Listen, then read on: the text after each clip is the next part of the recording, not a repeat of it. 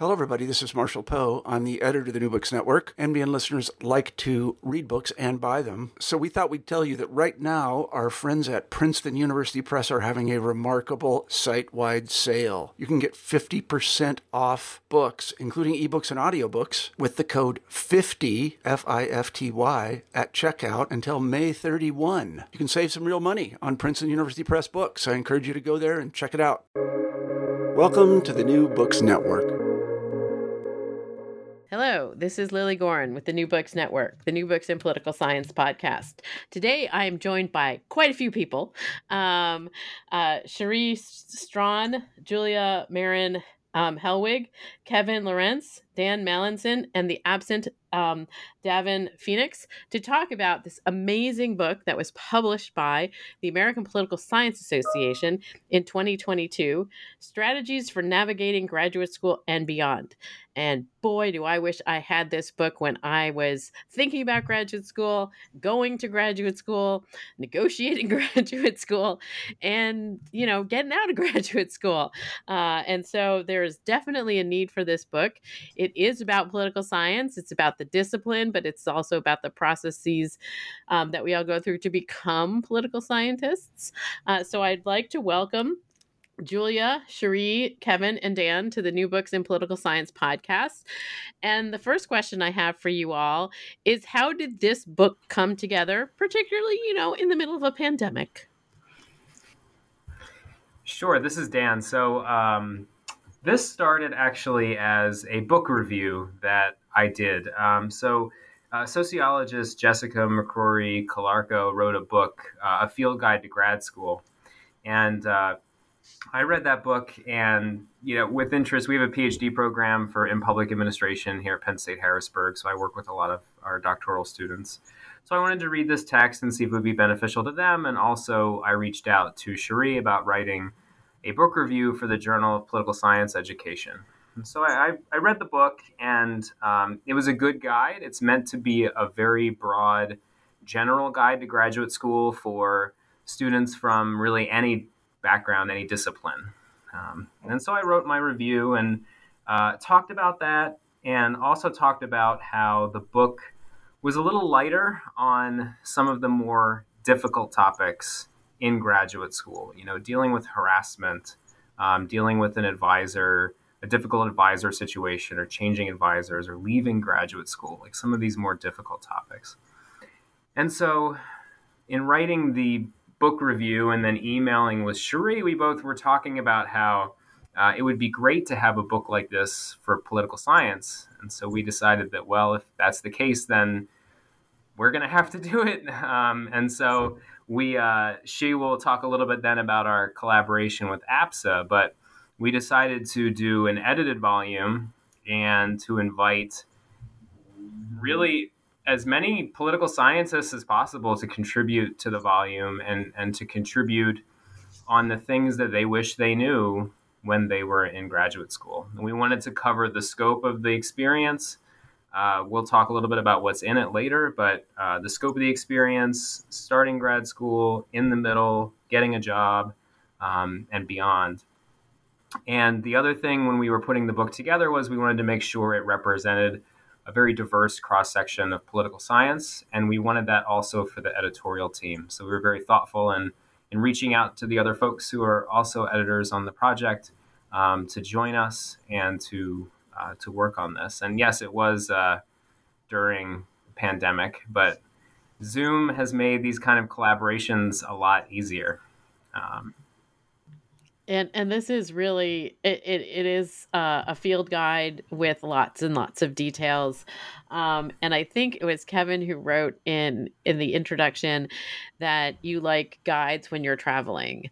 And so I totally saw how this worked in that regard. So I did want to ask you a little bit about, how this works with the American Political Science Association, which is this professional organization that all of us, sometimes grit our teeth about and, go to the conferences, hopefully no fires and earthquakes and so on.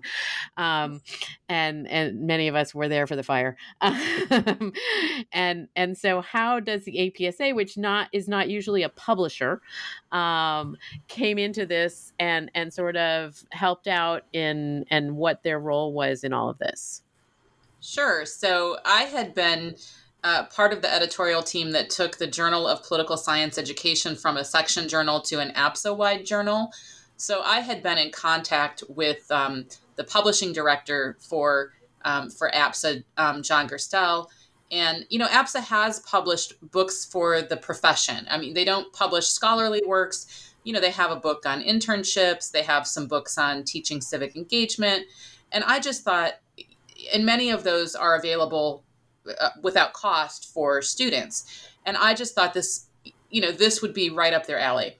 And so I approached Gerstel and some other people at the American Political Science Association. And I can't tell you, I don't know that I've ever given a pitch that was more well received in my life, right? I explained what we were thinking about. I explained, not only is this sort of a generic how to go to graduate school book, but it is specific to political science. It is specific to the things that, might be unique to our kinds of programs, but that also, APSA has been tasked as a traditionally white male-dominated profession with diversifying the discipline. And the only way that we're going to diversify the discipline is if we keep people who are struggling with the hidden curriculum of grad school, if we keep them and graduate them and help them launch that first career and move into tenured positions. And so all of the things, the chapters on those difficult experiences, which is not, there are many wonderful things that happen to all of us in graduate, like we're still here, we're not saying don't go, obviously, but we're saying, women sometimes are sexually harassed. There is still overt and implicit bias toward members of the LGBTQ community that can make things difficult. There's ableism in our discipline, in every workplace, every discipline. How do you navigate those kinds of experiences? How do you navigate, if you have, you need, you're a minoritized person, you need to build community and you feel lost in a sea of white people. How do we help people navigate all of these kinds of things? And we saw this as, not just helping people with the nuts and bolts, which is there as well, but really our contribution to trying to help APSA do what it's been trying to do, diversify the discipline. And I don't know I don't even remember who said it at this point, but we all chimed in at one point and said, of all the things I've published, of all the books I've written, of all the articles I've published, in terms of a lasting impact on the discipline, I think this is it. This is the thing that I will have done in my career that I hope has the most long-lasting influence on our discipline. And APSA jumped all over it. They loved it. And so this is available on the APSA website, and we will include that in the blurb connected to this podcast. So anybody can access the entirety of the book for free in electronic form. You can also purchase it not for free in hard copy. So part of what you talk about in this book is like the nuts and bolts. Like here's how you think about, applying to graduate school. Here's how you think about, the program once you get there. Here's how, you should think about the classes that you're going to take and the work that you're going to do in them to build towards a research stream. So these are kind of maybe not overtly clear, but certainly something that, I'm going to graduate school. This might be what I'm going to do. But there's the other side of it, as you talk about throughout the book, the hidden curriculum. That unless you have two parents essentially who are professors, you probably don't know about. And even then you might not know about it. So can you all talk a little bit about the sort of regular trajectory in graduate school, the sort of normalized things that we all think about, and then the other stuff that's going on that you need to learn about. Kevin, you want to talk a little bit about the structure? Sure. So the structure of the book is really, as you laid out, Lily, it's really set up that way in terms of we have 9 sections. It's quite a large book, but it's the idea that behind the book is that you're not going to read it front cover to back cover like in one sitting. It becomes more relevant as you go through that journey in grad school. And so the sections are kind of mirroring that. So obviously at the beginning, we have, what is grad school, the application process, walking through, program choice, finances, should you go or should you not go, which is kind of a conversation that, many students probably don't, especially first gen or those that don't have those professors as parents would consider. We have a whole section devoted on campus that looks at the more traditional aspect of, how to choose your subfield, how to choose your advisor.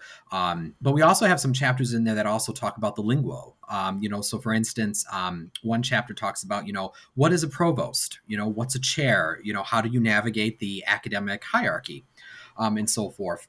We also have chapters on there that talk about balancing your time and also considering factors that, you might have children, you might be pregnant, you might be considering starting a family and, the pros and cons of that approach.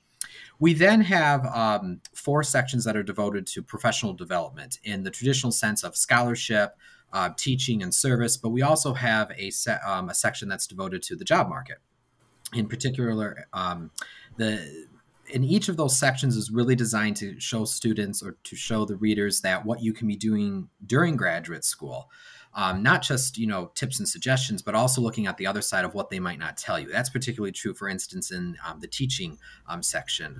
Oftentimes students are thrown in as TAs without any preparation, or they're thrown in as an instructor of record for the first time, and they're not necessarily shown the resources that the discipline has. And so there's a chapter, for instance, that talks about connecting with the Teaching and Learning Conference, the Political Science Education, and APSA Educate, for instance. We also have the job market section, which is we didn't want to just have, the chapter that talks about, graduate students that graduate and then go on to the academy, because that's increasingly, there's not that many tenure track jobs and so forth. And so we actually have chapters that talk about different kinds of institutions to get a job, but also the private sector and how to get those non-academic jobs as well. Finally, we have the last 3 sections, which are really talking about the hidden curriculum. And we divide that into kind of 3 broad themes. One theme is talking about the climate of the discipline and also the climate of your department and how to navigate that. We also have a section that talks about those minoritized persons that Cherie noted earlier. And so we're trying to provide, things that your professors won't necessarily tell you, or things that you as we all wish that we would have known back in the day and so forth. And so we divide that along various identities, LGBT, gender, religious minorities, racial minorities, and so forth. We try to really have a broad spectrum there. And then finally, the last section, which really talks about health and wellness, and this idea that, how do you, on the one side, how do you take care of your physical, spiritual, emotional, mental health, especially in graduate school, which can be quite the slog at times. But also there's a couple of chapters that also talk about how to, maintain that love for learning, that love for, why did you go to graduate school in the first place, and sustaining that joy in your future career. And so again, we envision that this is not going to be, read from cover to cover or cover to back in one sitting. These chapters become more relevant as you go. And so the table of contents is actually not just the listing of chapters, they all include a blurb. So it allows the reader to quickly glance through and see, hey, this is what I really need right now. And I really love the table of contents, in part because some of the titles of the chapters are wink, wink, nudge, nudge. And also, lines from songs and stuff like that, which I appreciate that a lot. I'm always telling my students they need snappy titles. But I also really appreciated the blurbs because it really takes you through, sort of what's going on inside that chapter, and negotiating sort of why you might want to pay attention to this chapter at certain points in your graduate school trajectory. I did want to talk about something that was mentioned, I think, pretty much by all of you in the introduction, and also is really woven through our experiences as academics. And one of those points is really about this sense of isolation. And so, we do have this love of learning and intellectual stimulation, and the idea of having these great conversations with colleagues and our students and so forth. But boy, was graduate school kind of lonely also. And then you sort of reproduce sections of that when you are sitting around doing research or writing. Can you talk about that thread a little bit of, how to think about balancing all these things? And it's not, obviously there are other pressures and issues, but that seems pretty consistent. Julia. I think Julia's trying to talk over there.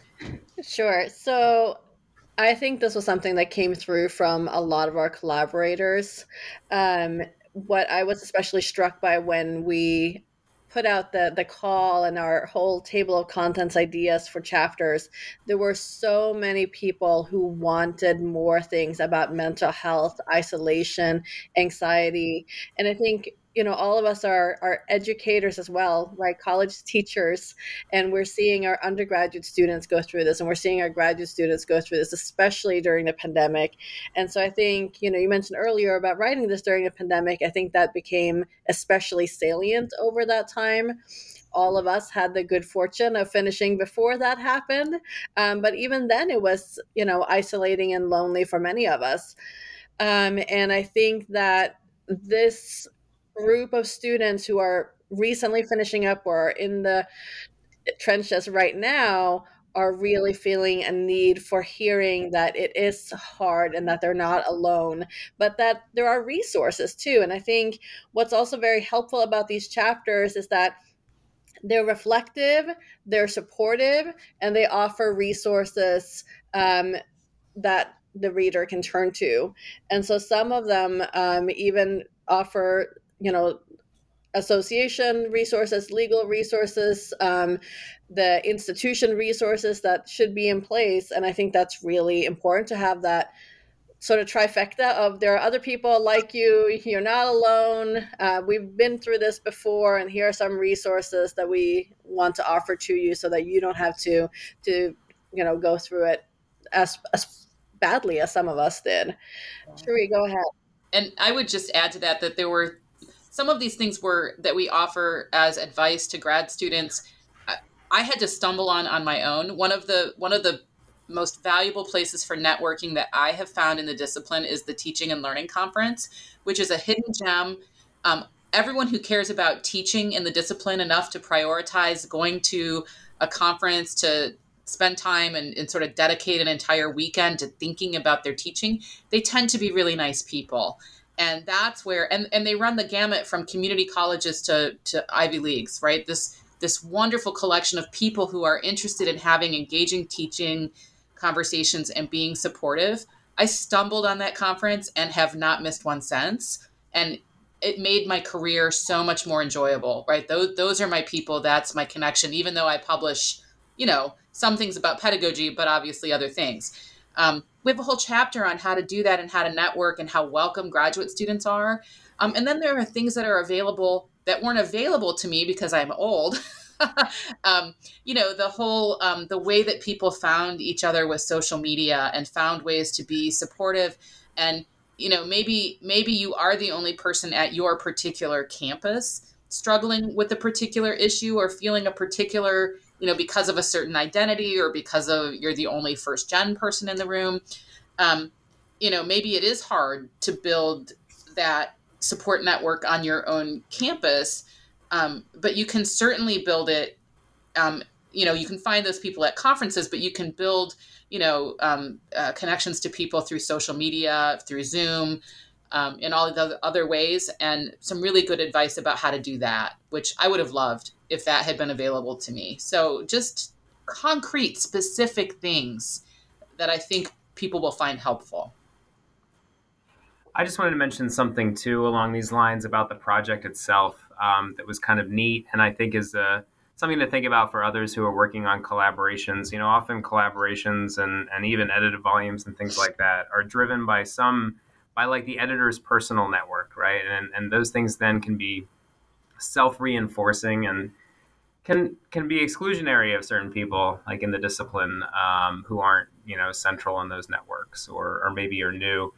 The neat thing about this project was we had people pitch us topics, and in some cases a team would pitch a topic and they ended up writing a chapter together, and they do already know each other. But for many of these chapters, we matched people together who have never met before, never worked together previously. And so there was some neat community building, I think, within the project as well, and some opportunities for people to, again, work across the discipline or even outside. I'll give one example. So we have a chapter on disabilities and chronic health issues. And I actually asked our disability services coordinator here at Penn State Harrisburg, Alan Babcock, if he would help with that chapter. So Alan's not a political scientist, but we wanted somebody from disability services side of the institution to contribute to that article. And fortunately, Alan did so, and it was a great experience for him, and it's a great contribution to the book. So it was a fun project from that angle as well. We did all this kind of matchmaking, and it worked. I mean, somehow this project progressed much faster than many edited volumes do if you've done one before. And I think people were just really committed to the project. And it's so useful. I did have the opportunity to actually introduce two of your authors who had never met face to face at the most recent APSA. I was able to introduce Patty Rada to William Adler, and they were just like, "Oh, face-to-face meeting, how cool." So it is a really lively project. I mean, that's one of the things that comes through all the chapters is that, you all and all the contributing authors really have a sense of engagement with their particular area. And I saw in the table of contents and reading through some of the chapters that you have a number of authors who also make a number of different contributions. And so that there's also, coming out of graduate school, we all had certain experiences. So I did want to ask you about, like, how did it all come together? Did you have a vision? You said you had people pitch to you, but you sort of had ideas for, like, yeah, we probably want to have some stuff on discrimination in the academy. Julia had an Excel spreadsheet. That's how it all came together. Yeah, no, this was really great. So, we've talked a lot about how big this project is, but just to put it in numbers, right, there are 69 chapters and over 150 unique contributors. So that's not including the overlapping contributors. So the way that we did this was that we first got together and pitched some ideas, sort of what we wanted our table of content to look like. I then created a Google account for the book. So it had its own email address and its own Google Drive folders. Created a sheet. All of this, of course, with the help of my wonderful graduate assistant, Cole Turnquist. I couldn't have done that without him. So we had this large spreadsheet with a list of topic ideas. And then at the bottom said, if you have additional suggestions, please write those at the bottom.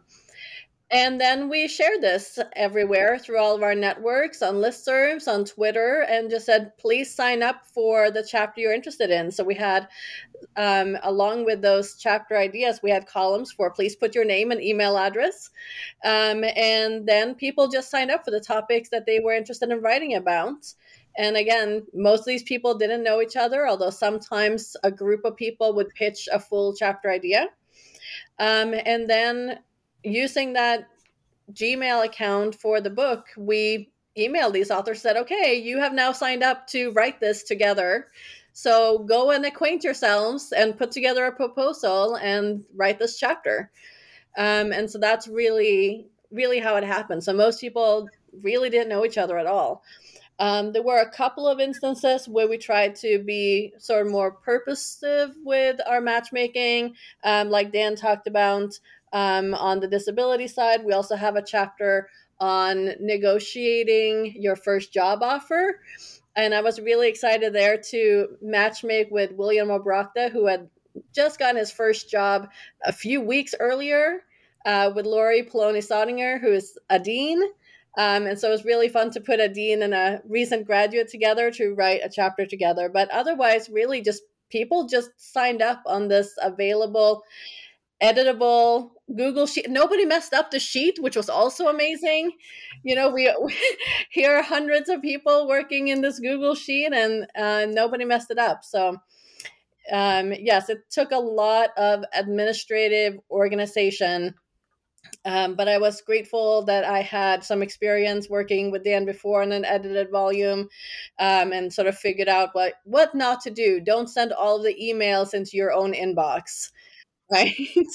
Get everybody organized. So, it was really spectacular how we made that happen from really idea to published book. We're talking 16 months, I think. That's amazing. During a pandemic. That is really amazing in terms of, sort of completing a published project like that. We hit every APSA deadline early. Wow. Our authors rock. They turned this around. It was wonderful. You are not speaking poorly of them. You are absolutely. I wanted to ask this question, and please take it not as like, what is your favorite chapter? Because that's not what the question is. And I will not ask for the baby to be cut in half. What I want to know is what surprised you in terms of some of the chapters that came rolling in and what you learned from them, or you sort of expected it to go in one direction and it went in perhaps a different direction. I can start and then I can toss it over. So it is, it's hard to pick a favorite chapter. You're right. I don't want that. So I'm glad we're not exactly going in that direction. But one that I was thinking about that relates to this is one of the chapters that I edited was by Chris Macaulay and Michelle Deardorff. They were writing about the academic interview, and it's academic interview / marathon, because we've been there, right? It's a long day and a half, 2 days, depending on how the interview is set up for an academic position. And this is about the academic job interview.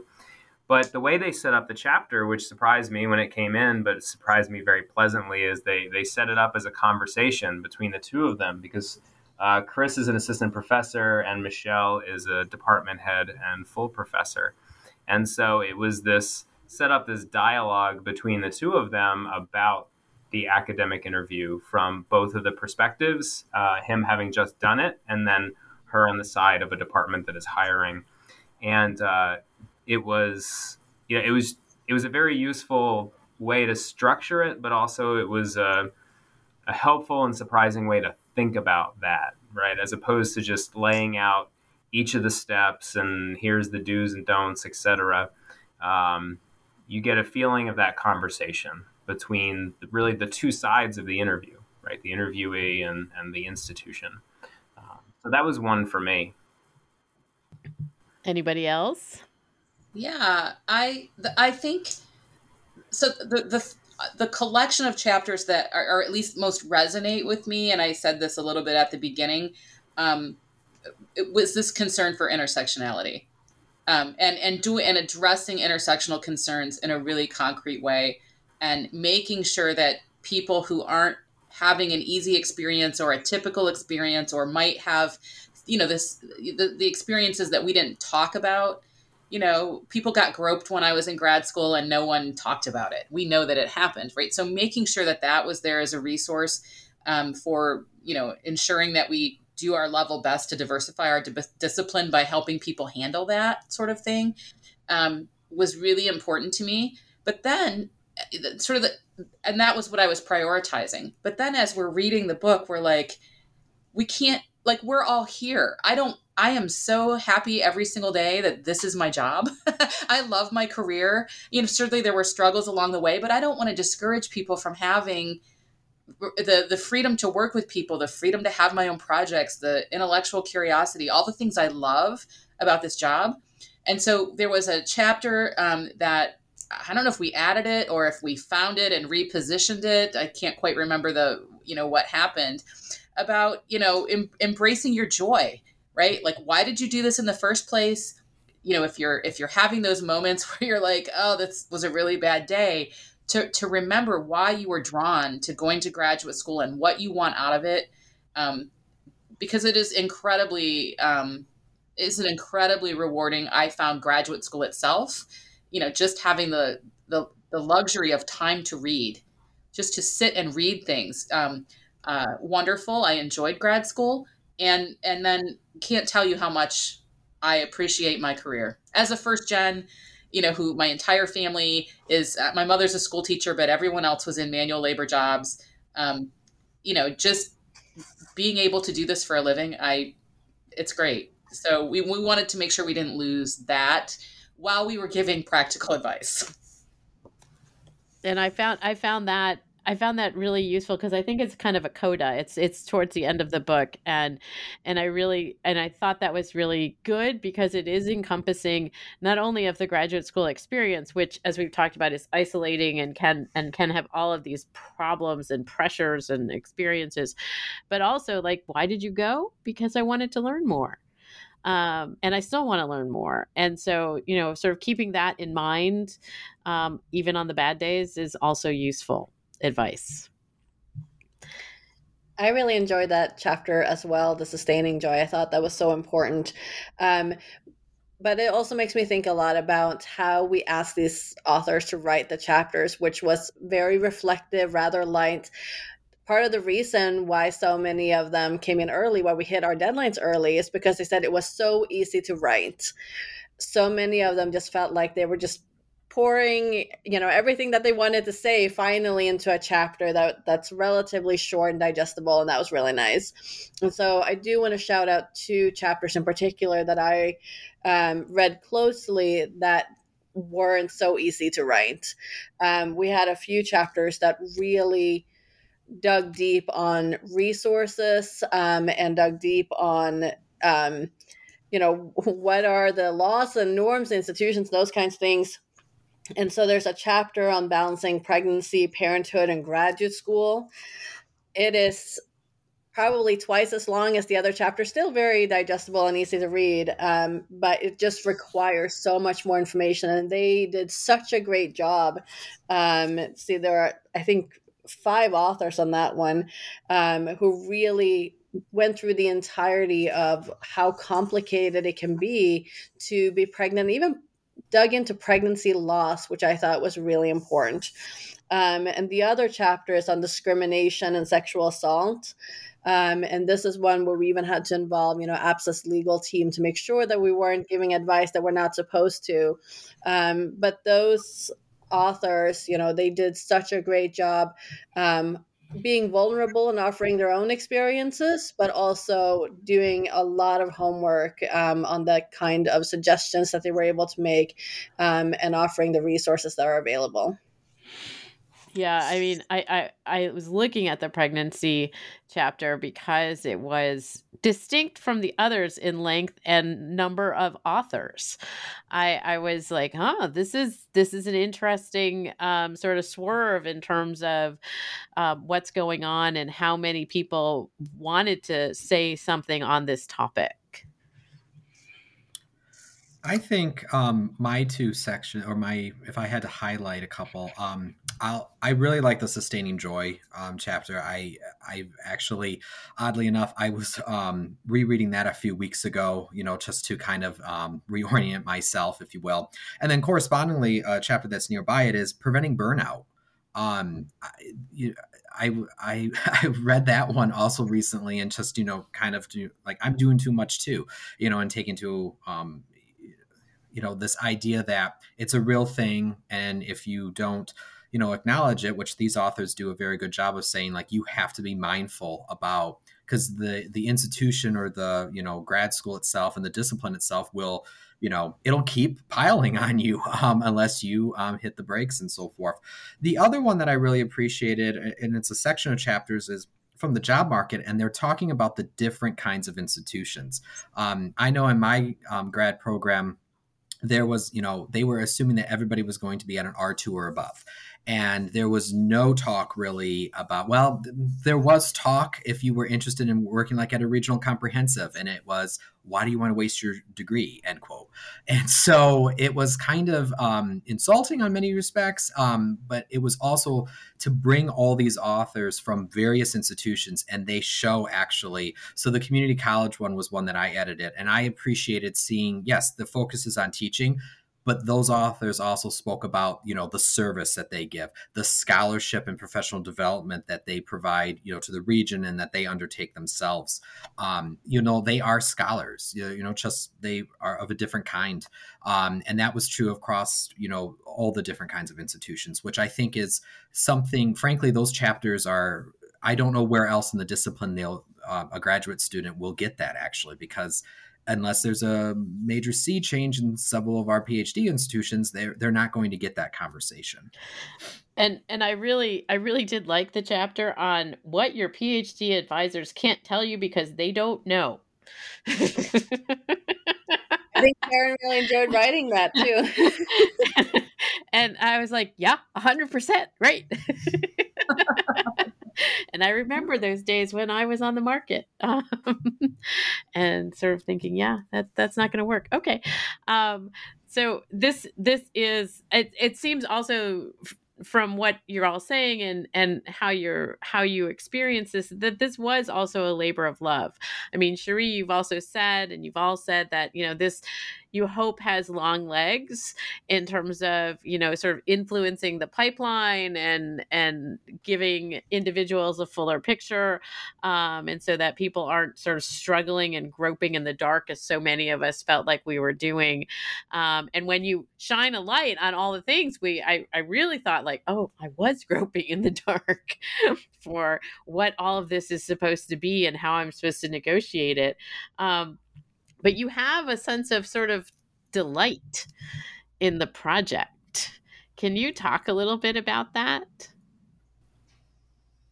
Oh, anytime I can, we can complain all day long. And how many years have we complained about diversifying the discipline, or sat at the bar with our friends from grad school and said, they didn't tell us this, or I'm happier at a regional public with a master's degree and no PhD to deal with than I ever would have been, right, at a PhD granting institution, and that I wasn't encouraged to even think of that as an option.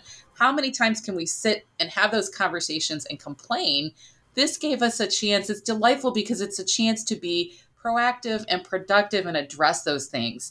And I think a really good shot at making a difference. So that's my delight in this project is, we did it. We contributed to a positive conversation.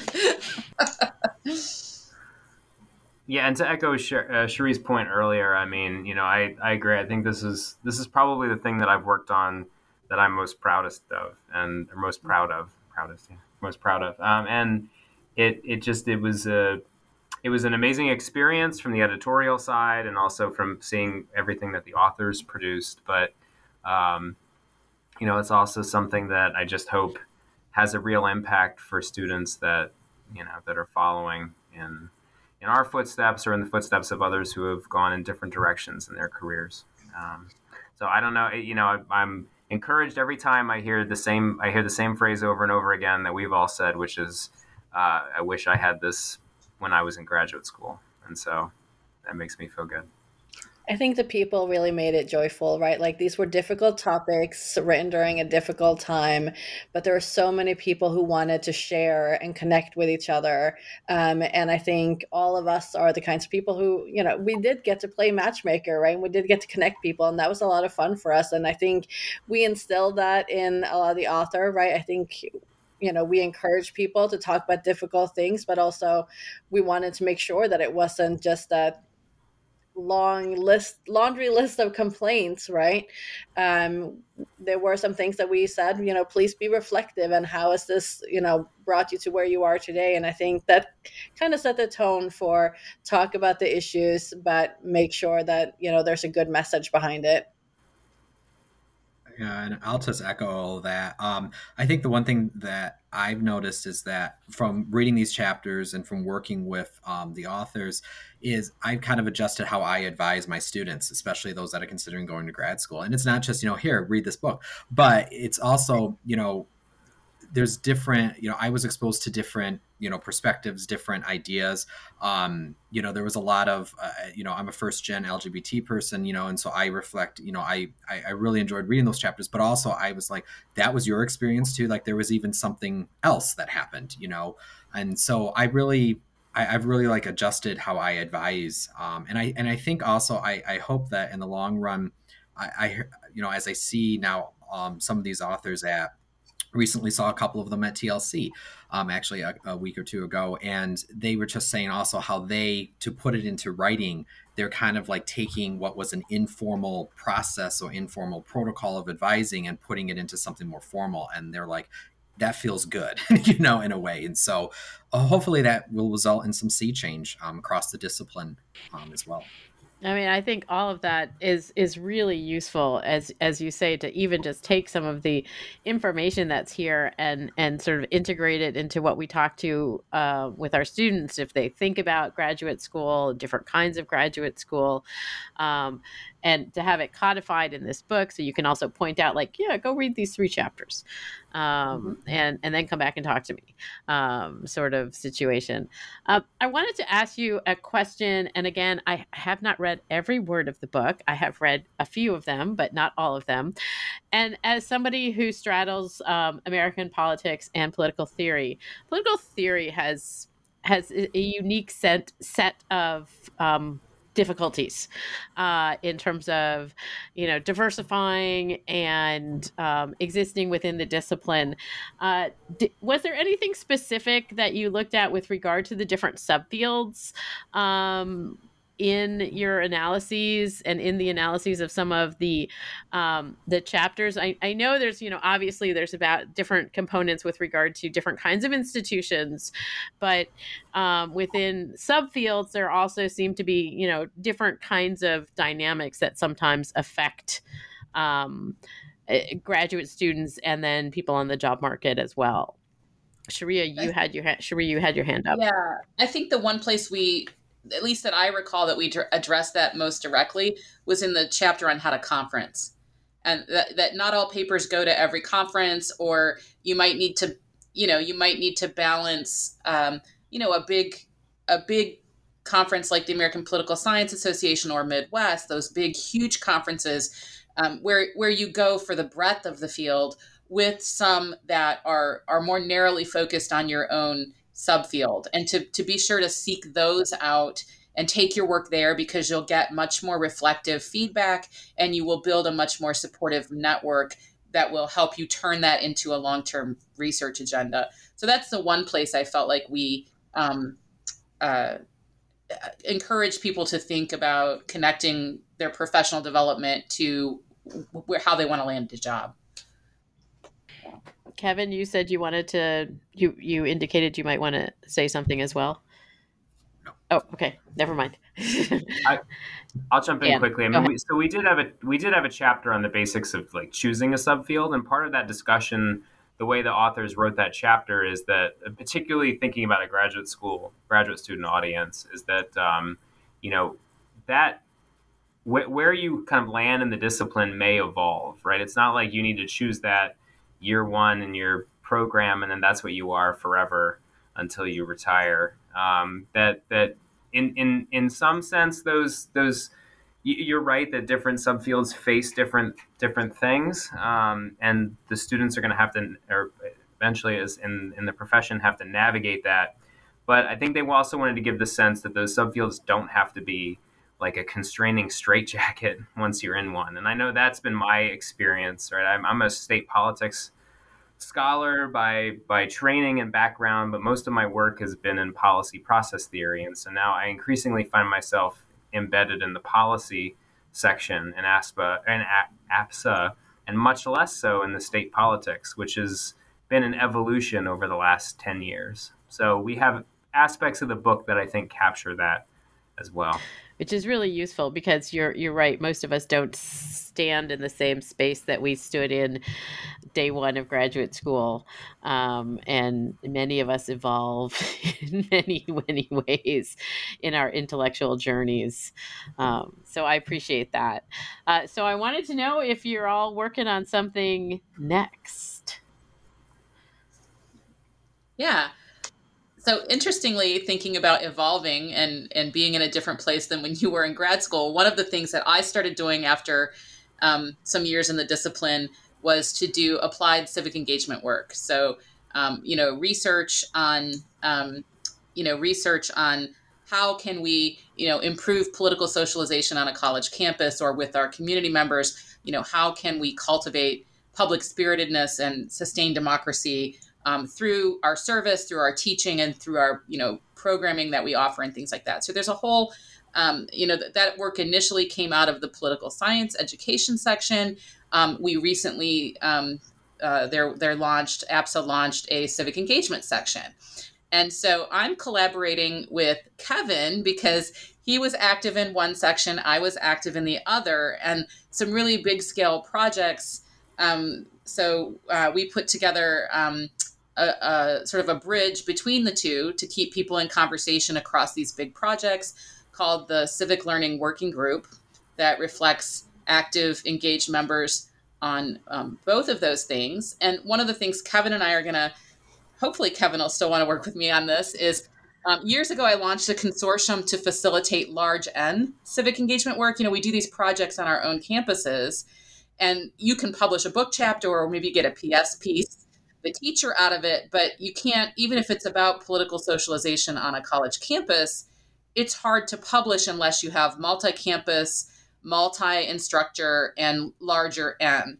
And so I launched a consortium to help not just myself do that kind of work, but to do calls for proposals and use the resources that I have now at the Bliss Institute of Applied Politics at the University of Akron to facilitate that for other people in the discipline who are interested in that work. And, Kevin's worked on the first iteration of that consortium that I launched at a different institution. It went on hiatus during the pandemic because nobody was doing that sort of work. We hated to call our colleagues and ask them for any extra thing during the pandemic. And so we're ready for a relaunch. We just had a meeting at TLC about it, and I'm super excited about it. So I stole if that's what you were going to talk about, Kevin, I stole the idea. So Dan, you wanted to jump in here too. Sure. So as you can imagine, right, this is a large book. It covers a lot of territory. But as soon as it came out, right, we would have people that would say, well, you didn't talk about this. And so I think there's opportunities to build on this project. Some of that, an example of that that I'll give is somebody brought up the idea that you didn't really talk about the difference of going to a rural versus an urban PhD program. And, that immediately resonated with me. I went to Penn State and State College, which is in the middle of nowhere in Pennsylvania.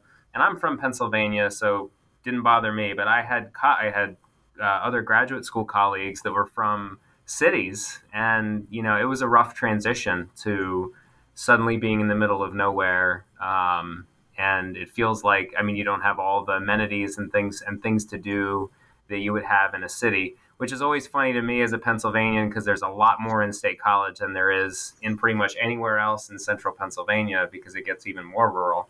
But it was a big transition for people, right? And so that was something that wasn't commented on. So there are some things that could be added. But the other idea that has come up that we've talked a little bit about is thinking about the international audience, studying internationally, looking for jobs internationally.